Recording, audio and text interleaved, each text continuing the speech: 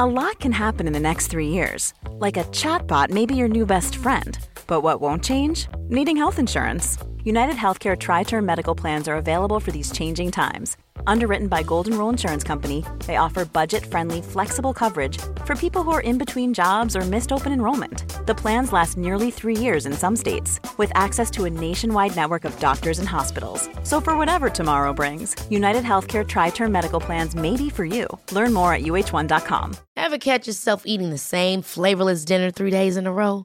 Dreaming of something better? Well, HelloFresh is your guilt-free dream come true, baby. It's me, Keke Palmer.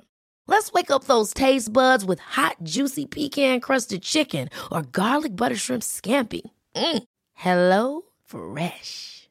Stop dreaming of all the delicious possibilities and dig in at HelloFresh.com. Let's get this dinner party started. Hey, it's Ryan Reynolds, and I'm here with Keith, co-star of my upcoming film, If, only in theaters May 17th. Do you want to tell people the big news? All right, I'll do it. Sign up now and you'll get unlimited for $15 a month and 6 months of Paramount Plus Essential Plan on us. MintMobile.com/switch. Upfront payment of $45 equivalent to $15 per month. Unlimited over 40 gigabytes per month. Face lower speeds. Videos at 480p. Active Mint customers by 531.24 get 6 months of Paramount Plus Essential Plan. Auto renews after 6 months. Offer ends May 31st, 2024. Separate Paramount Plus registration required. Terms and conditions apply if rated PG.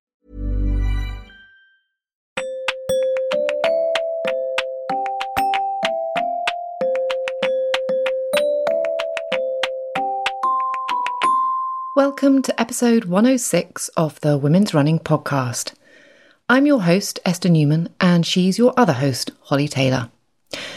We started recording this at 2:30 in the afternoon, but we immediately start talking about cocktails. Turns out we're nowhere near as sophisticated as we thought we were.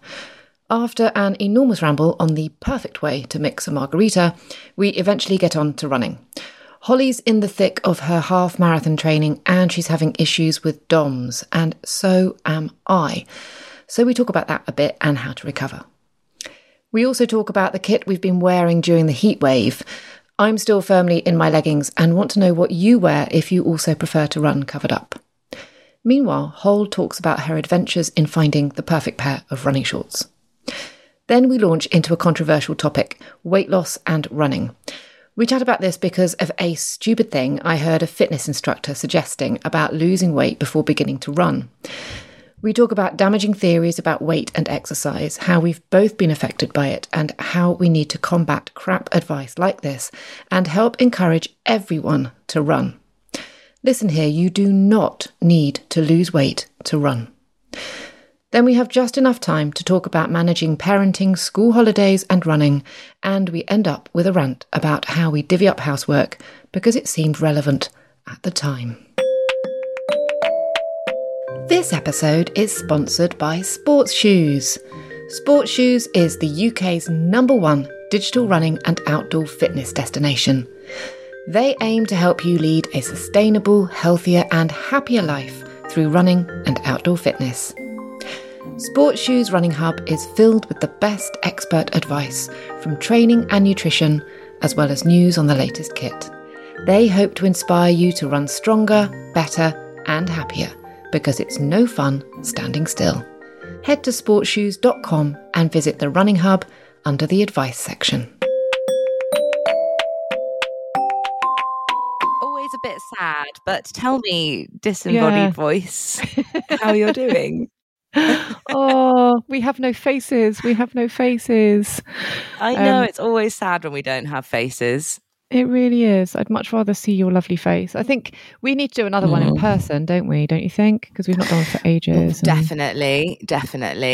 Yeah. Maybe we can get people to vote on what they would like us to chat about in person if we do another in-person pod. And also what they'd like us to drink. Oh, okay, yeah. We'll do 2 polls. Yeah.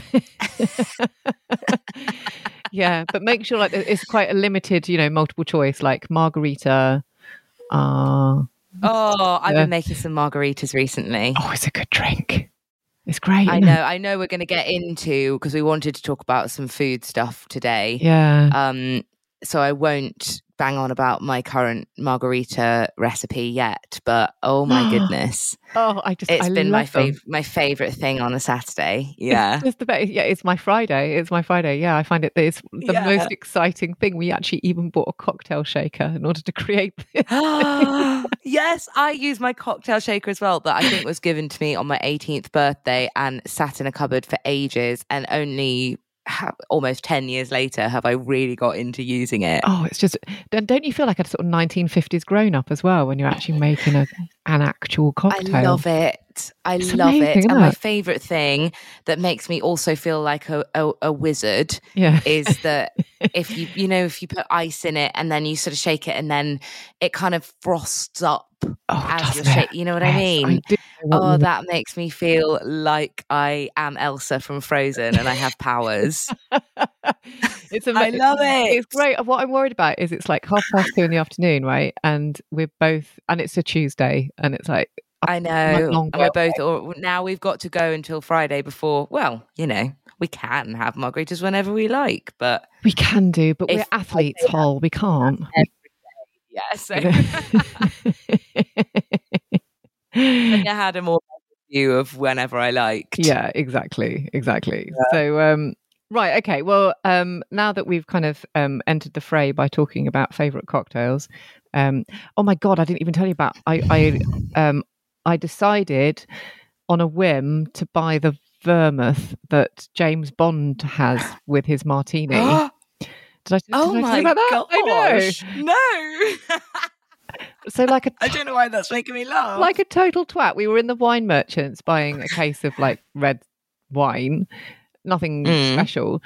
But my head was turned because I was like, now that we've got a cocktail shake and we make margaritas, I'd really like to have a martini. I have never, confession here, 48 years old, never ever drunk a martini apart from crappy martini in a bottle.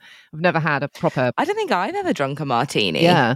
So I was saying to Dave, I'd like to be sophisticated and drink a martini. And while I was there, the guy that was selling the wine to us said, well, this vermouth is the one that James Bond has in his, and it's in a really nice bottle. He said, and it was like £2 more expensive than normal stuff. And I was like, oh, go on then. Well, then go on. Yeah. So I got it, took it home. And the next time we had some friends over, I made us all martinis and we all had one sip and left it. It was disgusting. Oh, no. Did you have an olive in it? Didn't have an olive.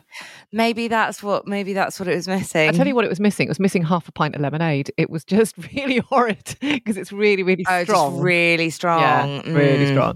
And actually, I think that's why a margarita is okay for me because it is strong. It is pretty strong. But having the fresh lime juice in there means you're expecting a bit of a flavour anyway. So then I think I can cope with it more. But is martini just...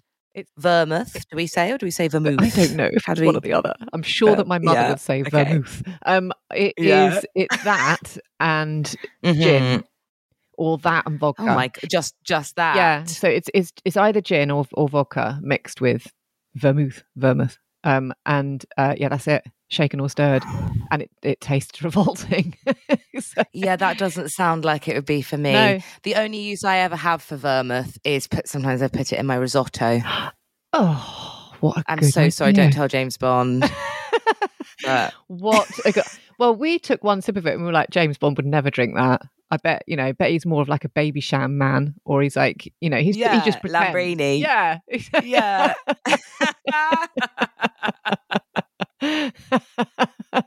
He just wants, a lager top. It's like, that's just, it's not a good drink. But there you go. Anyway, maybe that's why he goes with a martini, because it's clear.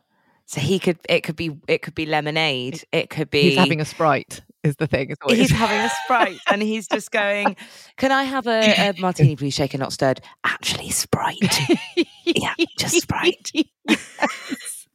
That's exactly. Oh God, please charge me for a martini. To make this, but just put Sprite in it. And the reason he's such a top-notch spy is because he's able to do things like that, like ask for a martini but actually receive a Sprite. Clever. Yeah, maybe actually he's just going, he's I can't show you because we can't see each other today, but I'm doing sort of movements as if I'm hypnotizing somebody. With his James Bond eyes. Yeah. Yeah. Oh. And before they know it, they've made a Sprite in a martini glass. Yes. I mean, how can he run around exactly and sort of parkour off buildings and all of that kind of stuff after drinking pure methylated spirits? Yeah. Bloody hell. Yes, it sounds like what we use. I'm imagining in that martini glass with the vermouth and vodka or gin. I'm imagining the smell and kind of consistency and look of what we use to power our cheese fondue maker. Yes, yeah, it's that sort of thing. Okay, yeah, that sort of thing. It's totally grim. So yeah, not doing it again. While we are banging on about it, I'm going to tell you about I'm so sorry we've completely derailed the plan already, but I want to tell you about how I make my margarita, and I want you to tell me if you think it's good and if that's what you do as well, because I'm quite new to making margs still. Yeah, margs, but love it. Margs. My current thing that I do is I do my magic where I get my ice, and I put it. I tell you what, as well, before you do anything, you've got to salt the rim. You have to, because there's nothing worse than making your margarita and then going, oh shit, bollocks, not salted the rim. Yeah, I haven't salted the rim. Yeah. Salt the rim. Yeah, but how do you salt the rim? Oh, do you squeeze lime in it? I do. Yeah, I do a little wedge of lime, and then honestly, if I'm going to be making margaritas, it's a 7 or 8 lime jobby that evening. It's so annoying, the amount of limes. So I do a bit of lime round there. Put it in coarse sea salt. Sea salt. I'm saying. Then I put a cube of ice probably in each glass, because they're martini glasses that we use because we haven't got any posher cocktail glasses. So that's what we use. Put them in, put a bit more ice in my shaker. Yeah. Then I think per person, these are the measurements I go with. And this might be absolutely bonkers. And this might be why I find myself not being able to drink very many of them. Yeah. 2 shots of tequila blanco. Yeah. That goes in there. A shot of triple sec. Yes. Whatever that is. Yeah. Orange liqueur. Yeah. That goes in with it. And then 2, because I'm doing for one person, aren't I? So 1 whole lime squeezed. Yeah. And then I do a little dribble. This is my trick of agave syrup, which I bought from Waitrose because they didn't have any honey. Yeah. And then I saw it was on the bottles of tequila that it says like made from pure agave syrup or whatever. So I was like, oh, well, why don't I put a bit of that in there? I don't know if it makes any difference, but it makes me feel like a proper like a mixologist. Yes. It makes me feel like a mixologist. Yeah. Well, that's I had never even heard of doing that, because I've used agave for like sweetening really, really shit cakes before. But I've yes, because it's a kind of healthy sugar alternative, isn't it? Yeah, it's a really unpleasant but sugar it's a bit alternative. sad. Yeah, it's a sad one. But in a drink that sounds much better. No, so I do basically exactly the same minus agave. So all the same, same thing. Okay. Yeah. Oh, that makes me feel good about my margs, because I feel as though you are quite expert in them, and I'm still getting there. But oh my god, they've been blowing my socks off at the moment. I love them. No, I'm not expert at all. I've made 4 or something. but obviously I view you as very sage on this matter. Yeah, I try to appear so on most things, including running, Yeah. God, I'm sorry to any first-time listeners who think that this is... I mean, it is kind of what we talk about all the time, but I promise you, we do sometimes talk about running. We do. And speaking of which... Yeah. I love the little silence of that. You've immediately deflated. Speaking of which, Holt, I know. How's yours going? It's all going well. Ooh. I'm ticking along with my plan. I've got 2 see, this is going to be slightly giving away to the listener that there's not been very much time between the recording of this pod and the last pod, in that I've got very little extra to share with you. But I got 2 miles again tomorrow. Lovely. Though I am thinking I might do spinning tomorrow, because I'm just really enjoying spinning at the moment. It's amazing. And then do my 2 miler on Thursday, and then I've got 4 miles on Saturday. But I was going to ask you about this. I tell you one thing that's been niggling me. I haven't had any injuries or anything. I mean, I've only been running quite short distances so far, but I have been really struggling with DOMs way more than I usually do. And I don't know whether there's anything that particularly is bringing that on, whether it's like dehydration or whatever, whether it's, I don't know, because I'm not a scientist, but something is bothering me with with how long it kind of takes me to recover between runs at the mo. Right. Well, I was going to say almost exactly the same thing back to you, because were you? Yeah. Because my quads are absolutely cocking killing me at the moment. Yeah, so am I all the time. Just unbelievable. Well, my butt. And your butt. My butt cheeks. I don't think my butt ever kills me. Sorry, there's a more scientific name, but glutes. Glutes. My glutes. Yeah. My glutes. My glute cheeks. My glutes never ever get DOMs because I don't think I ever engage them. So that there's nothing to do. But the fronts of my thighs, oh my God, so I did a long run at the weekend, and then I did another one the day out, and it was beginning to set in the following day, but I did another run the following day, and I thought that would kind of get rid of it in a way. I don't know if that's that's what I keep thinking, and it's not really working. No. There's something in that, like, so I wonder if automatically there's a thought that's like, if I'll kind of loosen myself up a bit if I go for another one, but it's not working for me either. And I don't know. I am thinking about re-engaging the old muscle gun and getting that. Oh, yeah. That's a very good point. Yeah. We are lucky enough, because we get sent lots of lovely things, to both have massage guns. Yeah. And I used to use it all the time when I started training for my first half marathon. But I think I only really needed to start kicking in and using it when I got to longer distances. But, you know, no shame in a massage gun after 2 miles. No, absolutely not. And I think I might even use a foam roller. Honestly, I kind of, particularly after doing like these podcasts and stuff, I try and get up and I just can't. I'm just completely kind of crippled on the floor. I don't know. Yeah, I don't know. Maybe it is a dehydration thing. Yeah, because you do. Esther sits on the floor for the podcast, just to give everybody an idea. Normally upstairs, but upstairs is too hot, and has been too hot for months and months and months. So I'm just sat on the bedroom floor at the moment. But I think dehydration might have quite a big thing to do with that, because I certainly, when I did my long run at the weekend, I took out 1 litre of fluid with me. That sounds hideous. Oh yeah, you said how disgusting. 1 litre of fluid. That sounds like something you produce rather than intake. Yeah, exactly. Yeah. 1 litre of electrolytes, I guess. But it wasn't enough. So I'd finished it by the time I finished my run. And normally I like to finish my run, and as I'm walking back up the hill, I usually kind of drink about 1/2 litre. So I didn't have that. So I don't know. And I drank, so by the time I came back, I drank a good, at least another litre when I came back. That's how I feel. I think maybe though we're thinking we're drinking a lot of water. And maybe we're not. But maybe for this heat, because it's 30 degrees as we record.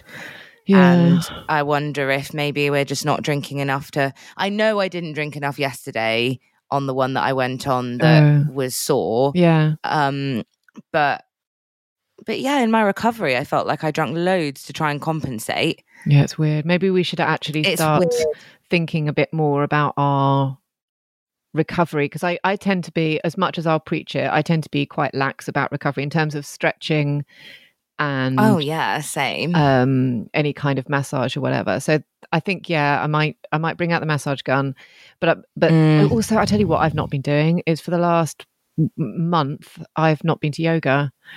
And normally I haven't done much yoga. Yoga really does see me right, because it is like a big, intense stretch session, isn't it? And I've not done any of that. And like I will do it on a day. Oh no, I do it on a running day, but I won't do it like on the same day that I do my long run. I'll just do it on the same day as I do a short run. And yeah, I've not been able to go. So I think before, because I usually go in term time, what I might do is just do a little bit of Adrienne, you know. Oh yeah, we love a bit of Adrienne. We love a bit of Adrienne. What's the dog called? Friend of the pod, if she wants to be. Oh yeah, Benji, definitely friend of the pod. Benji, definitely friend of the pod. Yeah. I think that's a really good idea. Yeah. Yes, sorry. No, don't say sorry. It's okay. I was going to say though, because the one thing we were going to talk about was to do with hot running, was to talk about the sort of kit that we're running in. Which I know has a huge bearing on my performance and recovery, because, full disclosure, I find it really tough to show any part of my body, and would be quite happy to wear a wetsuit to run down the street. I find it same. I find it impossible. So I haven't worn shorts since I was about 13.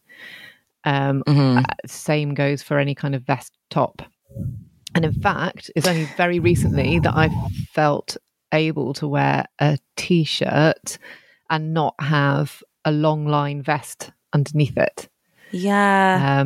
So I find like running in this weather, I do find tricky because I sweat a lot, as previously discussed several million times. And I am fully covered. So if anyone else feels the same as me, or maybe or stays covered up for more cultural reasons, it'd be really interesting to know what you run in that keeps you cool but also keeps you covered ankle to neck. Because please, yes, that would be really useful to know. Yeah, so I still wear leggings that I would probably wear in the winter. I think but I'm now just wearing like a t-shirt over the top. I've been really struggling with shorts, because even though I'm trying to get a bit better, because my thighs are forever the part of me that I get most self-conscious about. So shorts are just asking for it. Sorry, not in a victim blamey slur way, in a I am asking to get stressed about my body image. Yeah. And I have been wearing cycling shorts, and that's been making quite a nice difference. They're like just above the knee, and they're Sweaty Betty ones that, again, I feel very lucky that they were sent to us, because they are quite pricey, but they're so lovely. Like, they're really soft. They're a little bit compressive. I feel really flattering. Awesome. And they also just come to such a nice point because they're just above the knee. So you don't get that sort of, if you are of chunky thigh like me, then sometimes I find that tight cycling shorts can kind of cut into you a little bit, and then it makes you even more self-conscious. The bottom line is that none of us should be. Esther, you're gorgeous, I'm gorgeous, everybody listening is gorgeous, and if anybody thinks otherwise, they can fuck off, in my opinion. But it is about how you feel, isn't it? And you don't want to be thinking about it on your run, because you just want to be getting stuck into what you're doing. So those cycling shorts I love. I wear them also just like around the place with a t-shirt sometimes, but for running they're great. But shorts like athletic shorts, like we're kind of talking about and thinking about, that I think we're probably slightly scarred from in childhood wearing, like floppier, baggier shorts. I can't find a pair that, because we get sent lots of lovely stuff, or sometimes when I buy running kit, I'm pretty standardly a 14 in most things. I rarely find that things don't fit me. If I order them in a 14. And I've tried 3 pairs of running shorts now from 3 different brands that I won't name and shame, because I'm sure plenty of I've had really positive experiences with them with other bits of kit. So I don't think it's because they're doing something wrong. But that style, I just think, doesn't work for me with something about my body shape, because they end up, one, I couldn't get over my arse, and the other 2 pairs were like really, they just were like really, really tight, and so it was just going to be Chafe City. They weren't baggy shorts. They looked like I was wearing kind of cycling shorts or something, but they weren't meant to be. So they were a bit crunchy and crispy, and all the wrong bits of thigh were going to rub together. Yeah. And so there was no way I was going to be able to run in them. So my short search has been really fruitless this summer. I totally, well, I would never search for shorts because I would never wear them. However, never. However, that said, I had an interesting conversation with a lovely woman last year, and she's Annie Bean. She's the brains behind, I think her company's called For Every Adventure. And Annie Bean, what a lovely name. Yeah. And I love that. She's a triathlete.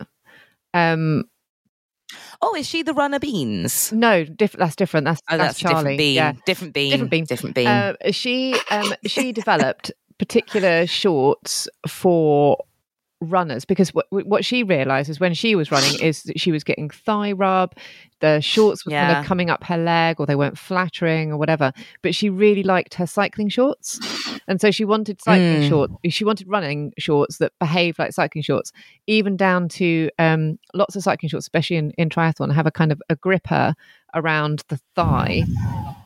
So they stay in place, but she didn't want it to dig in. She didn't want to have what I was saying, it's a sort of, and I'm using such negative sort of 90s body shamey terms here, but it's the equivalent of muffin top. Yeah, a thigh muffin. A thigh muffin. Yeah, so which, a thigh muffin is beautiful and probably very tasty, but exactly, it's not often the desired look. It's not a great look. So she wanted to use that sort of same material where you use a gripper, but the fabric is kind of quite seamless, if you see what I mean, and that it stays put, but without having like a big hem or a kind of a tighter bit, which is going to kind of cut your thigh into. Yeah, it needs to be quite thick, I'd imagine, quite. Yeah, I think so. So I really liked the look of hers. I thought they were really cool. But I've just been. I'm literally going to look them up now quickly while we're talking, because and correct me if I've got it the wrong website. I'm pretty sure it's that. But I might just order some immediately. And she does them in really lovely colours as well.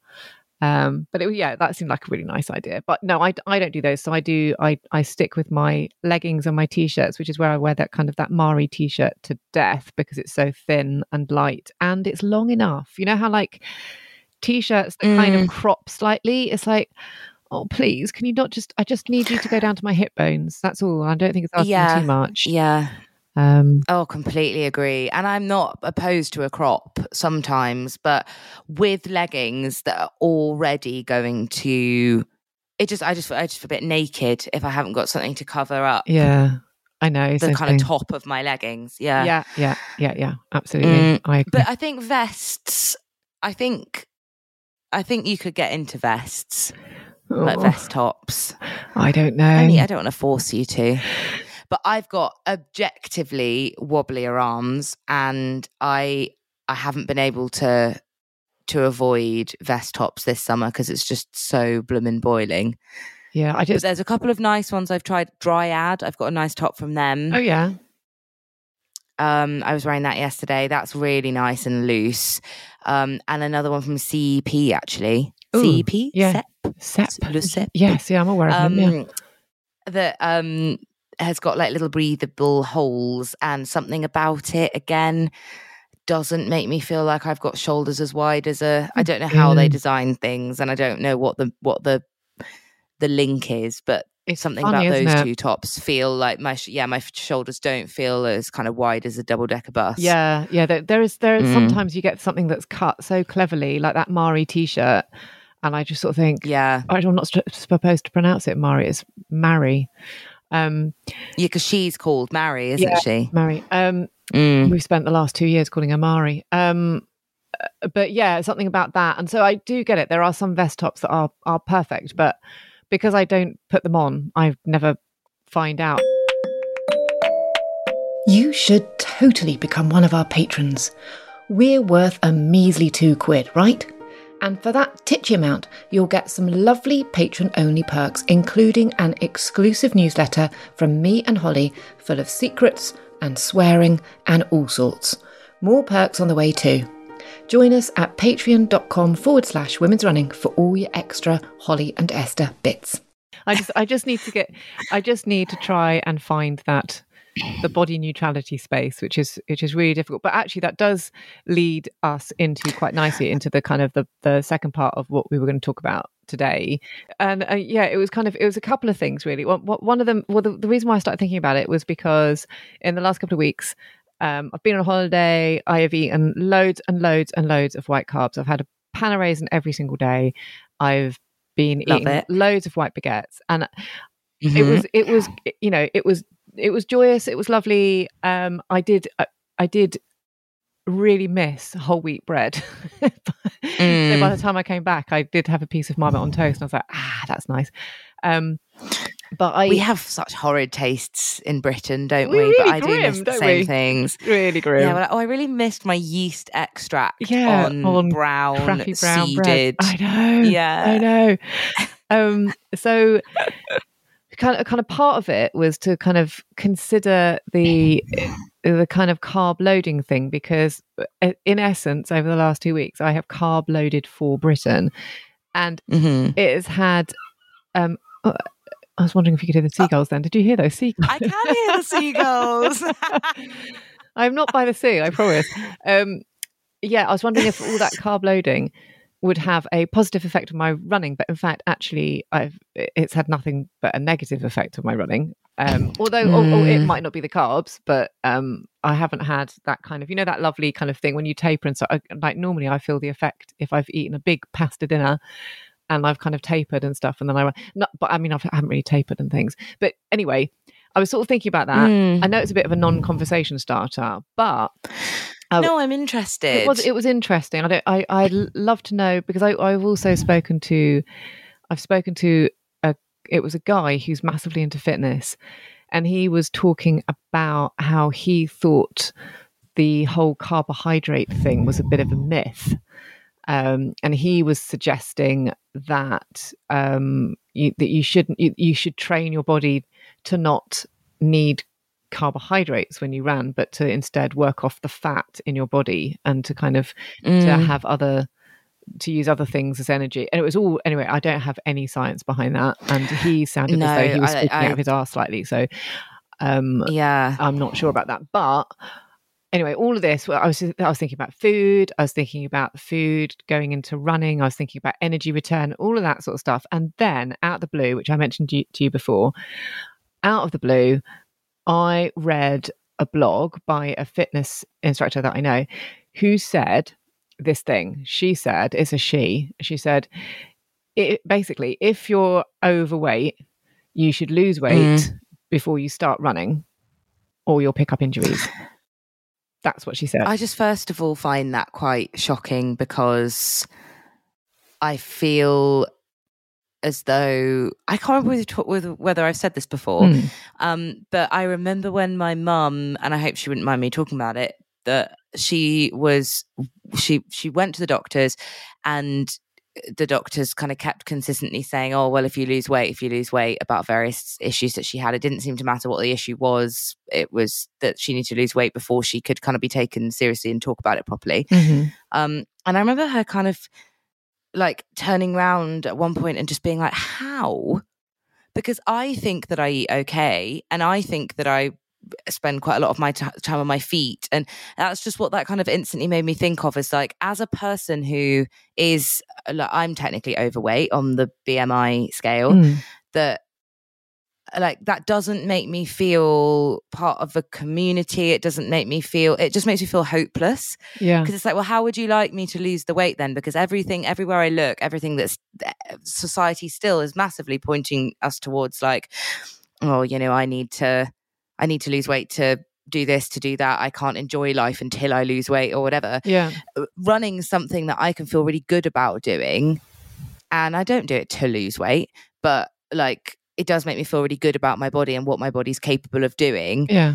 And the idea that I would have to lose weight to even start doing that, I think I'd just be like, how? Like, if you're willing to give me specific nutritional advice and information, then go for it. But I think that's surely going to do more damage than good, just telling telling curvier people not to run, because I think that's just going to make people lose hope and be like, oh, well, here's another area of the fitness industry that I can't get involved in, that just makes me feel more and more like I just have to sit here and not move my body because nobody wants me to. Well, yeah. I think it's like it's a massive double whammy, isn't it, that statement? Because on the one hand, it's exactly like you said, it's hugely demotivating. If you feel like you're overweight or you want to lose some weight, that's fine. Go ahead, do what you want to do in order to be, to look the way you want to look or feel the way you want to feel or whatever. But telling you actively that you shouldn't be being active in order to sort of help that process along is massively demotivating, hugely demotivating. Yeah. And it's another barrier, like you said. And then the other thing is I just think it's bollocks. Because I also think it's bollocks. How, we work in the industry. All you have to do is look at like last year's footage of the London Marathon and look at the people that are crossing the line after all the elites have gone through, and look at all the shapes and sizes of them and think they're not all, none of them, but very few of them look like professional elite runners. And professional elite runners are exercising all the time. They're running for hours and hours and hours a week and doing loads and loads of strength training, and their career is their sport. Our career is not our sport, so we fit it in around what else, the other things that we need to do. Exactly. And you don't have to eat like if you were going to lose weight without increasing your exercise, then you would have to be putting yourself in like a calorific deficit all the time. And like just brazenly saying that like that's what everybody should do before they start getting into physical exercise, like that doesn't take into account any of like what people's mental health, people's physical health, like what their doctors might have told them to do. Like there are plenty of reasons that people can be overweight that are not just as simple as like, I think you can be technically overweight or obese on the BMI scale also from having huge amounts of muscle. I think Arnold Schwarzenegger is famously obese. I mean, because BMI is bullshit as well. But it's just like, it's like, why would you do that? And apart from anything else, then you've got the thing that what you're suggesting is like you said, that you have to eat less. And then you get people that are considering the concept of running. If they're listening to this advice and paying any attention to it whatsoever, they're thinking, right, okay, I am going to eat less in order to lose weight. And then I've lost some weight and now I'm going to go running. And they're still eating less. Now, what you're doing is you're driving people into disordered eating, because you shouldn't be like, if you're, no, you should or shouldn't. I shouldn't say that. But if you're doing more exercise, almost the last thing you need to be doing is eating less food, because you need more energy to do the exercise that you're doing, because it's precisely what food is for. It's like, that's why I think at the end of the day, doing running and losing weight are not really things that I would put hand in hand. That like, and so I think that you're already starting from quite a confused place with that statement, aren't you? Because it's like, well, what if I'm not like? You're just kind of assuming that people will want to lose weight in order to run in the first place, and I just think that's not really where lots of us are coming from who actually have experience with running. Like, it's never caused me to lose any weight running, but it brings so much joy to my brain.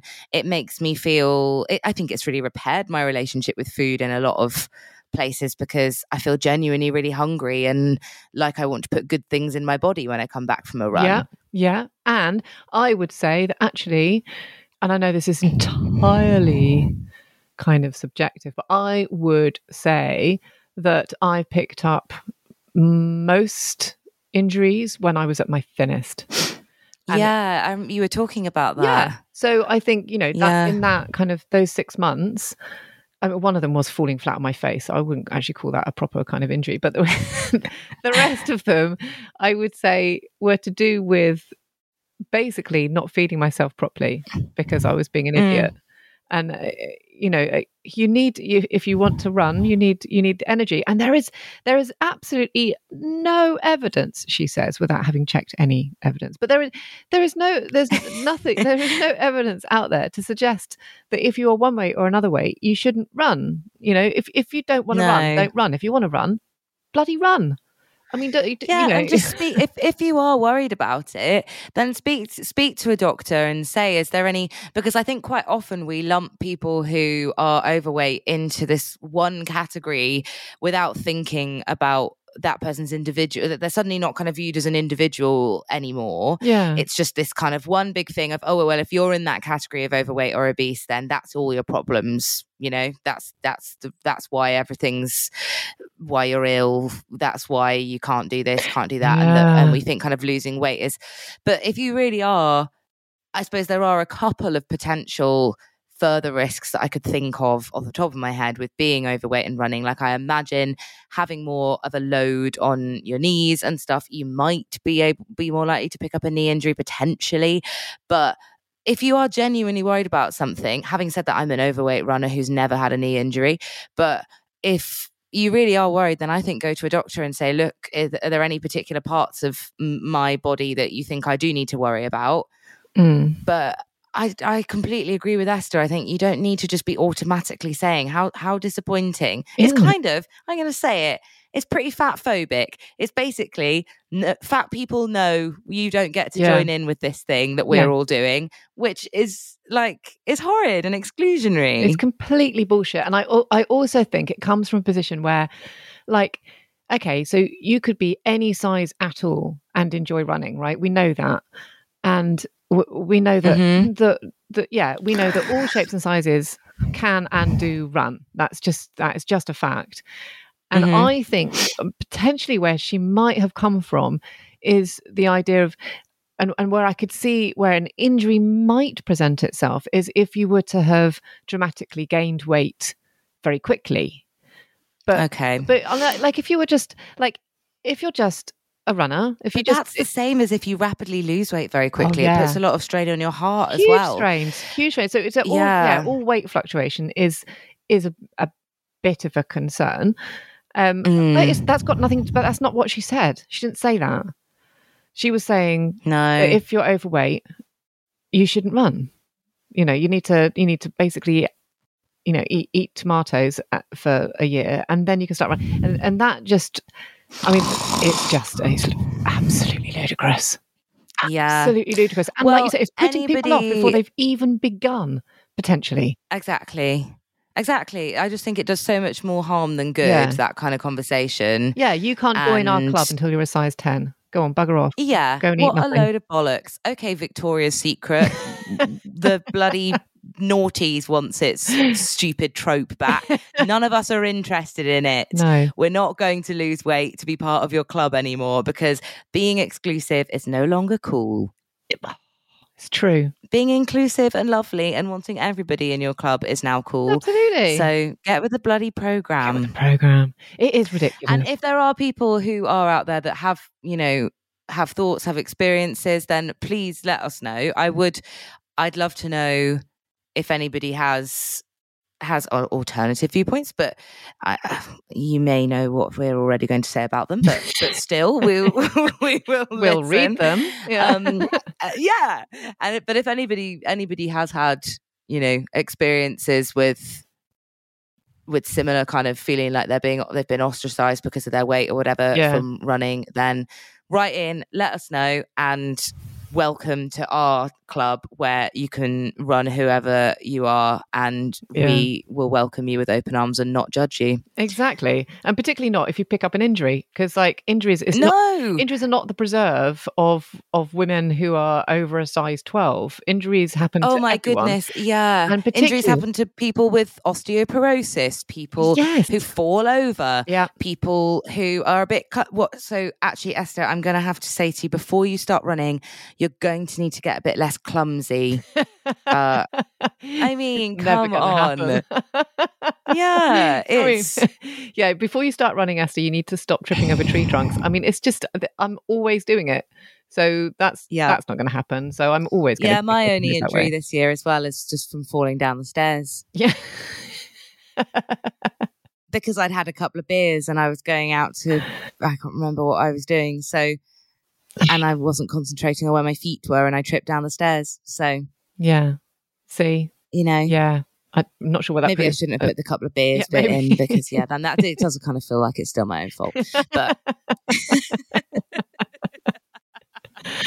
all my injuries are my fault. All of them are. I think that's the problem with injuries, isn't it? Because you automatically just like blame yourself. It's either because I was running with flappy feet and tripped over something again, or it's because I didn't feed myself enough and was sort of weak and feeble, or something else. We don't need more things to feel guilty about, do we? Oh my goodness, I've just realised the whole other thing that we were going to talk about with guilt. What's that? Have we got time? Might do. Well, we were going to talk. You wanted to talk a bit about parenting. Oh my god! And running and all of that. Well, it's only because it's the summer holidays, and it's still the summer holidays. Still the summer holidays. 8 months on, still the fucking summer holidays, and so it's the guilt of, or it's not the guilt. It's the kind of, I would be interested to find out from other parents out there how they are managing to do their usual stuff. So, I'm working full time. Kids are at home. We haven't got them in any kids clubs or anything. There's been a lot of screen time and stuff like that, and a lot of kind of a lot of play dates and things. But it's kind of it's how you fit in your exercise, which for me, when they're in school, is a much easier proposition. But I'm such an early Shirley when it comes to my exercise. What I'm doing at the moment is I thought that I would be able to take a break a bit and not have to set my alarm at 6:20, but I'm still having to do that.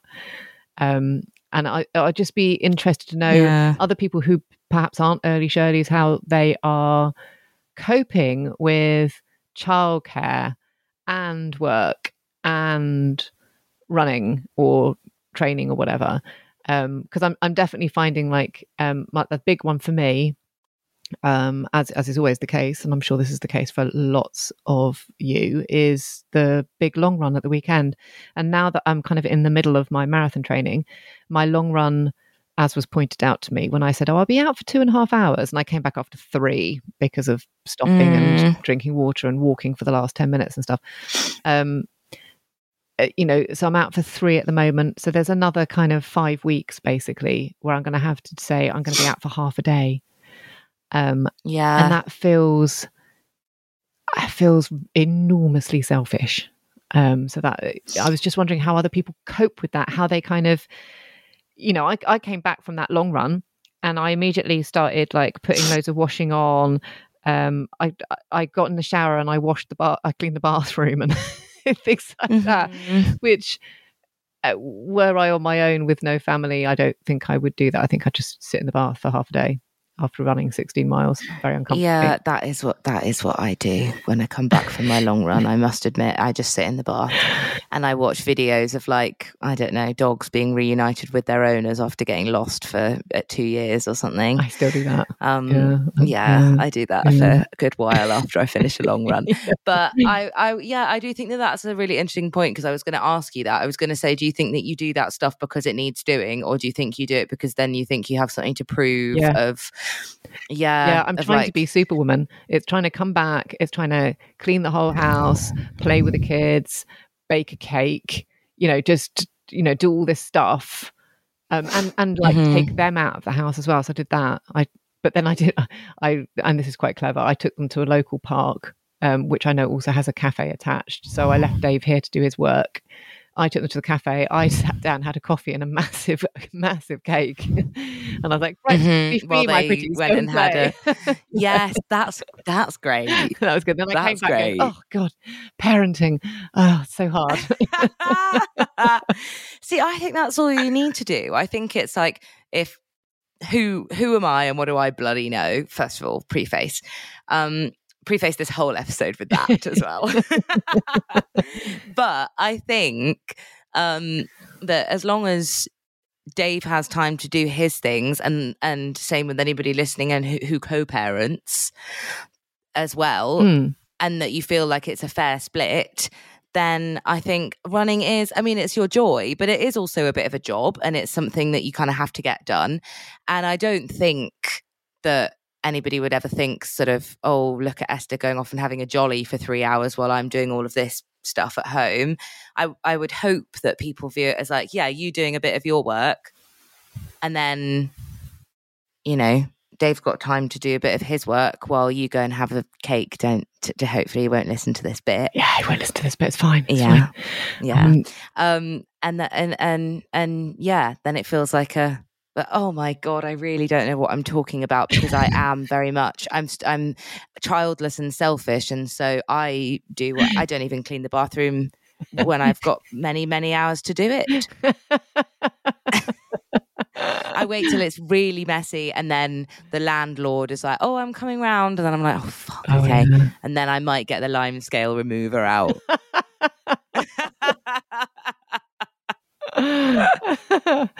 Oh God.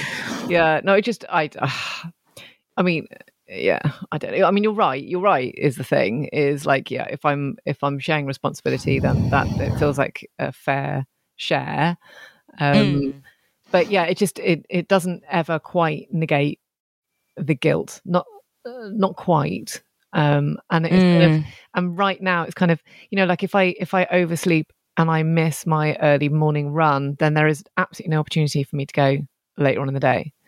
You know, whereas before, like when they're in school, then I can think, oh, you know, fuck it, I'll go at lunchtime or whatever. Go lunchtime or something. Can't do that because there are actual dependents.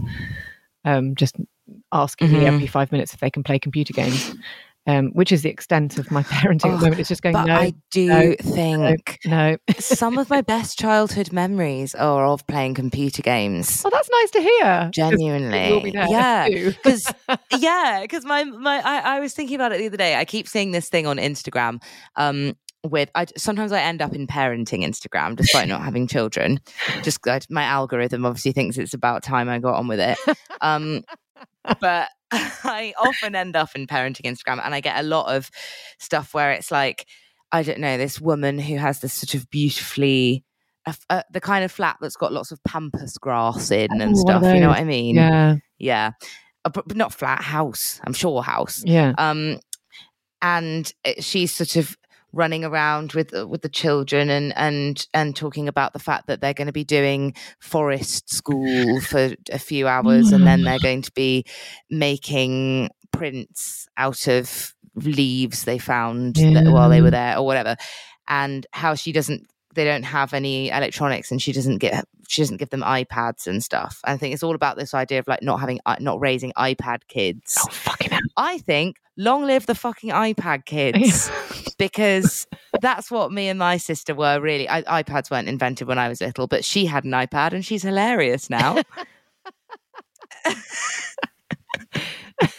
Which is the most important thing when you grow up. Well, I have to say, is to be hilarious. Yeah, this has nothing to do with running, but I have to say, when the kids are watching TV together, which is supposed to be the lesser of two evils, right?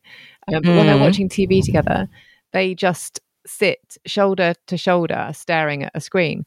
But when they're on their tablets, which we do have, and they do get use of them, and in fact they're using them now, because otherwise you'd have screaming children in the background. So it's for work purposes. So if they do turn out to be sociopaths, work smarter, not harder. Yeah, if they're sociopaths when they grow up, then it needs to be VAT deductible in some way, because I'm doing it because of work. But when they're on their tablet, you can claim it back in the new financial year. Yeah, all their therapy. They play games, which means that they interact with each other, like, so verbally. I can hear them talking to, like, as soon as they're on games. It's such a thing. Yeah, that's my sister is exactly the same. Like, that's the slight difference in our generation. Like, we both probably had more screens than, you know, my older cousins or whatever, because I think there were more about. But I think the big difference, because there's 8.5, nearly 9 years gap between me and my sister, and I think the big difference is that gaming thing, that like I didn't really do that, and she, like, I definitely play games, and I have great memories of like putting my Sims in the swimming pool and then taking the ladder away or whatever. You and your bloody Sims. Me and the Sims. But I remember, you know, that was mainly kind of like in-person interactive. So like, I'd play it with my mum. She obviously didn't. We didn't put the Sims in the swimming pool and take the thing. When I was playing with my mum, she wouldn't have liked that. But with friends who came round, and like, you know, we'd spend loads of time playing like computer games and stuff with friends and family. But that was more in person. Yeah. Whereas my sister's of a generation where like she's made loads of friends. Like one of her best friends is someone that she met playing. I can't remember. I don't know what it was. I would say Fortnite. She'd be like, not Fortnite. I don't know what it was. But it's one of those kind of things where like you play online and you have a microphone. Yeah. They do it for ages and they talk about the game, they talk about what's going on in their life. It's like sitting and talking to a friend on the phone for hours. Yeah.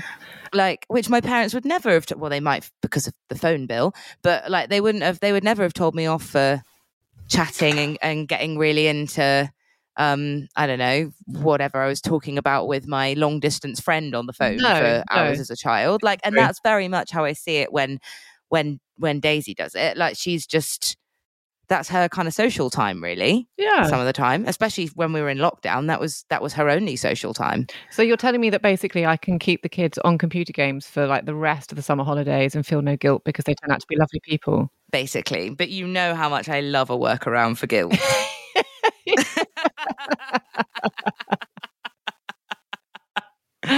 But I wouldn't feel bad about it. I'd just be like, and if they do turn into sociopaths, then blame who does Felix love? Mr. somebody? No, it's me that loves him. It's Mr. Williams, isn't it? Is that what you mean? I was thinking about that program that she loves watching on telly that's like magic. What's it called? I don't know. What does she like? I can't remember. What does she like? I can't remember. We were talking about it in Berlin. Oh God, there's. I thought you meant a teacher up at school. I've let the cat out the bag that I could secretly like Mr. Williams. That you love Mr. Williams. I do love Mr. Williams. I was thinking about the program that we were talking about. I mean, it's the joke has now fully gone. But I was going to say, blame whatever miraculous. You can blame Miraculous if they turn out to be psychopaths. Yeah, I will. I shall. I will, because it's dreadful. Yeah. It's an awful program, and I hope no one else is having to put up with it like I am. I'm like, oh my God, bring back Ivor the Engine, bring back like Sarah and Fun Dart, and Sam, just anything, because I can't cope with bloody Miraculous. And I feels like there's only one series. There's like 12 episodes, and they play them over and over and over and over and over. Oh God! Again. Oh my God! Yeah, that's something awful. that would drive me absolutely up the wall if I had kids. Is watching the same thing program, same thing. Anyway, this is nothing. I mean, nothing to do with running, is it? Like nothing.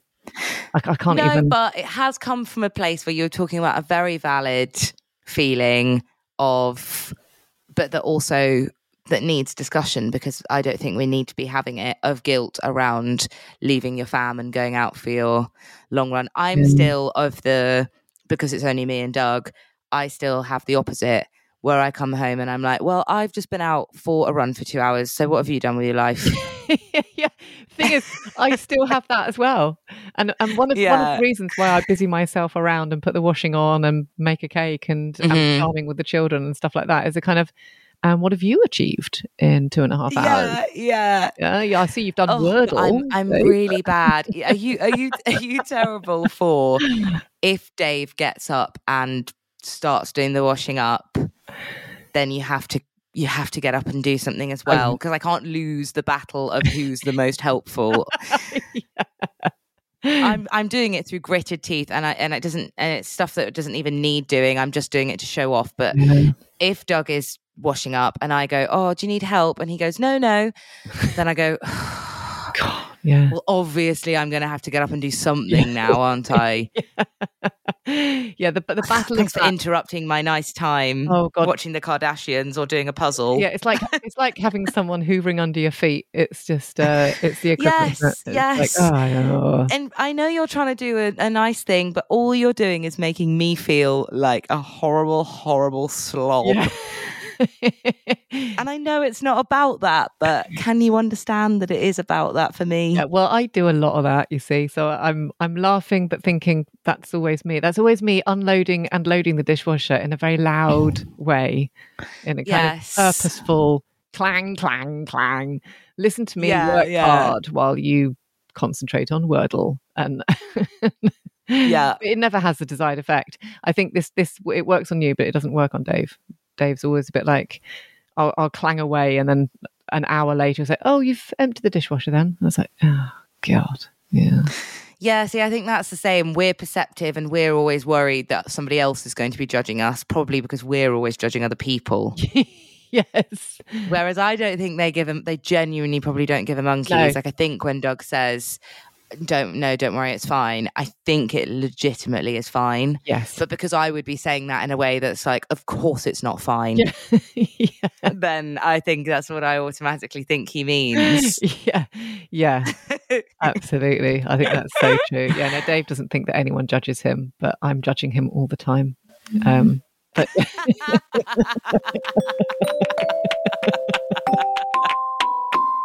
Thank you for listening. Do please email us at wrpodcast@anthem.co.uk with any questions or running stories, as we'd love to include them in a future podcast. This podcast was recorded over Zencaster. The editor and composer was David Newman. Please hit like and subscribe. That way you won't miss the next episode. For just £2 a month, you can become one of our supporters on Patreon, and you'll receive a special patron-only newsletter from me and Holly. More perks on the way, I promise. Go to patreon.com/women's running to find out more. Happy running.